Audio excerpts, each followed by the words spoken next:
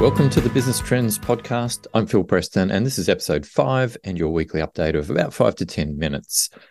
So firstly, some listener feedback. Thanks to Hannah, a director of purpose based in Vancouver, working across her company's portfolio of football club investments. She outlined interest in several future topic areas, which included topics like integrating purpose into core business strategic planning processes. And while we probably won't go into micro detail into that in the future, I have some things coming up that will play to that theme very nicely. Thanks also to Megan, who's based in Pennsylvania. She's the Director of ESG for a global environmental asset management business, and Chris from Canberra in Australia for your positive feedback on the last episode regarding company purpose statements. And a shout out to Canadian purpose guru Coro Strandberg, who's also in Vancouver. There must be a lot going on there, who agrees with the premise of two companies having the same or similar purpose, and what will distinguish them will be how they execute it or bring it to life. So I totally agree with that. That's very eloquently put.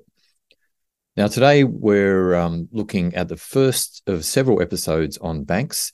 Now, these will be spaced out over time. I'm not going to bomb you with them all at once. And despite some bad turns from banks in several parts of the world, and there'll be mentions of those things coming up in future episodes, banks also have the capacity to be great innovators. And I'm going to provide you with an in-depth example or case study very shortly on that. Banking as an industry is important because of its size. They can create change at scale because of that size and the client base that they have. And how they can do it could be through strategic moves, innovative new business models. And our example today is a case study of those two things.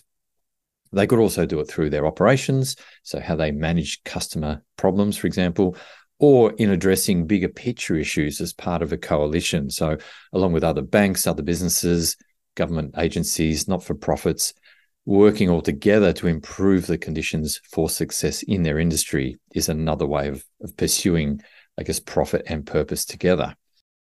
Before we jump in, I just want to clarify that we're not talking about some of the things people often associate with purpose, like volunteering programs or sponsorships or corporate foundation activities, because they are more peripheral. And while they're very valid and have a great place, I'm really interested about what happens in the core of business. And not that we're going to exclude those other things, but let's really focus on the core of business. Now, in my book, Connecting Profit with Purpose, I open up with the mention of the Bendigo and Adelaide Bank. This is a medium-sized bank with regional origins in Australia. And I want to also emphasize that the concept here is the main thing to focus on, not the specific strategy, because strategies change, they evolve over time, they become ultimately outdated, and what works in one industry won't necessarily work in another, but it's the concept here that is transferable. So focus on how they framed the problem, how they innovated, and what new partnerships were formed in that process. So let's get into it. In 2017, 2 years after Fortune magazine launched its Change the World list, the Bendigo and Adelaide Bank featured at number 13 on that list. So this little known, small but growing Australian regional bank looked really out of place on this list because it was surrounded by names like Apple, Walmart, Toyota, and Unilever. In terms of size, it was ranked at that point in time about 75th on our local stock exchange in Australia. And the question is, well, why was the Bendigo and Adelaide Bank there at number 13 on this global Change the World list? What did it do to earn its place? The criteria, just so you know, for inclusion in that list is to be creating positive social impact through core and profitable business. So to discover how Bendigo and Adelaide Bank got there, we need to just go back briefly to the late 1990s. And this is before Bendigo Bank merged with Adelaide Bank. Now, around that time, the four really large Australian banks were retreating from rural, regional, and suburban areas where their branches were underperforming or were unprofitable. So bear in mind, this is well before internet banking became a thing for most people. And as a result of the major banks retreating, people who lived in these areas would have to drive often quite some distance to access banking services. They'd have to drive to the nearest regional centre or a larger centre, which in some parts of Australia, like other parts in the world, could be even hundreds of kilometres away. It also meant they'd be doing more of their shopping and spending away from their hometown, and these smaller towns were starting to feel the pinch of declining trade. Bendigo Bank saw this as an opportunity. However, there was no point in them going in and just opening up a standard bank branch in places where it's already proven those branches were not profitable. So instead, they devised an innovative way of directly partnering with local communities to bring a physical branch presence back to town. How? Well, they launched their community banking model.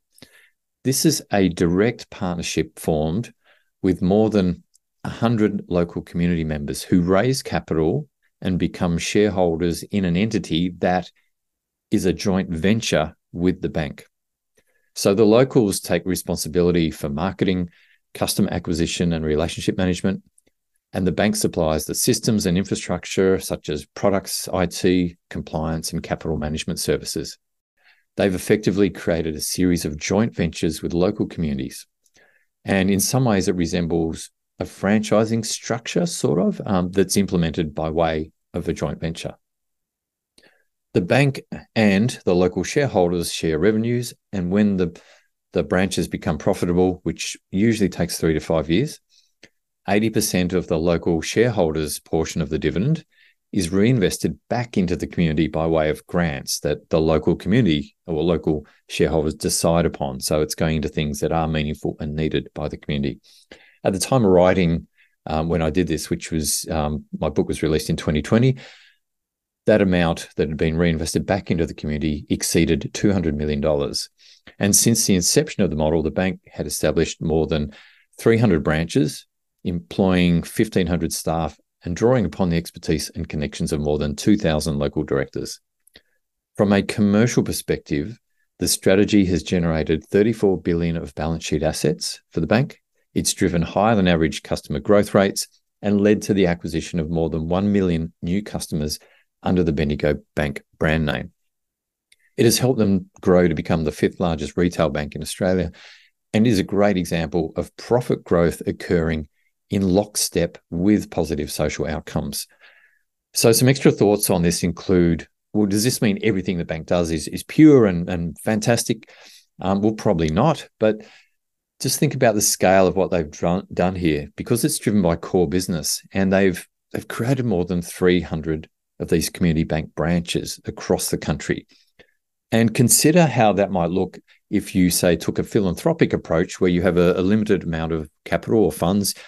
They may be able to set up 2 or 3 branches, but they would be unprofitable. So they'd be needing to, I guess, address or fund those ongoing losses. So as you can see, this core business approach has a much greater social impact. The bank has described itself as seeking to feed into prosperity and not off of it. And I really like that line. It was an innovative business model and one in which they were willing to work with new partners in new ways. And in this case, the new partners were the local community members. So let's just pull back a bit here. It doesn't matter whether you work in the banking sector or not.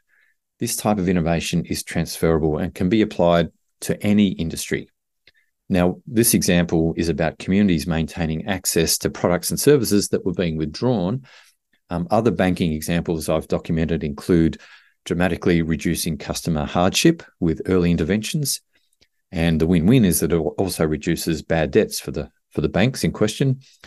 And also in the same year that Bendigo Bank appeared at number 13 on this list, that was back in 2017, JP Morgan Chase & Co. topped the list with their Invest Detroit platform, where they're helping to revitalize distressed neighborhoods.